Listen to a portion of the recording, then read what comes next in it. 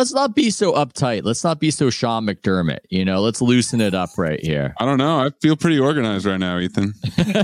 Yeah, I feel we're really hitting our stride. Ethan, the master of the cold open, he's like, this is too structured, man. We can't be talking about audio issues. I like it. Oh my God. I don't know if I'm the master at it. I think this is going to be loosey-goosey, actually, this one, because I've been reading so much. Questions have been bouncing around my head, but I'm not on script. I am not uptight. The subject of your 3-part series has made me want to loosen up, Tyler. So, we're going to be free flowing over here. Do it again. Welcome to the House of Strauss. Yeah, go for it. Stars hang with stars, winners hang with winners. Si un jour tu m'emmènes à la plage, j'aimerais tant plonger dans les vagues. Je te promets que je resterai sage, mais tu ne comprends pas que je rêve de ça. It is House of Strauss. We are joined by Tyler Dunne, the man of the month, a man in the news, the fantastic proprietor of the Go Long Substack, author of a fantastic book about tight ends, and now a repeat guest on House of Strauss. How you doing, Tyler? I'm doing great. Man, it's good to see you. I hear your voice, and I read your work all the time. I feel like this kind of completes everything here. It's always great to connect, Ethan. You do such an amazing job at the House of Strauss and setting that bar pretty high in the Substack world.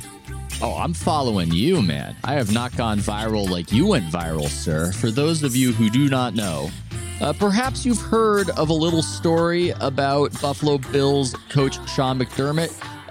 Maybe a wayward analogy, inspirational speech that he gave his team about being like the 9/11 hijackers. A very strange source of inspiration. You might have heard such a story go viral in the past few weeks.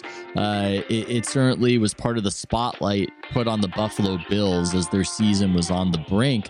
That story comes courtesy of one Tyler Dunne on his Substack, about as big as I've seen any story go on Substack, especially in sports. And I mean, okay, we can get into all of that, but there is a weird thing that happens right here, because you wrote an incredible 3-part series of the behind the scenes inner workings of the Bills. How does it feel when you put so much effort into that? Many thousands of words. It's about more than just football. It's really a workplace culture drama. And something like that becomes the talk of the nation. The goofy, whatever the hell he was thinking. It is illustrative of Sean McDermott in a way. What was that like, that this became the huge thing? Right, because this isn't the first rodeo, right, Ethan? You write a feature, and it's 6, 7, 8, in this case, 21,000 words. And you know that there's going to be an anecdote, there's going to be a detail that just catches everyone's attention. And you want it. I'm not even one of those crusty old reporters that says, oh, you're taking my story out of context, because if there is something really, really interesting in a story you write, or in this case, a series that you write, you do want people to find it. Like, you do want to bring people in to read the whole thing.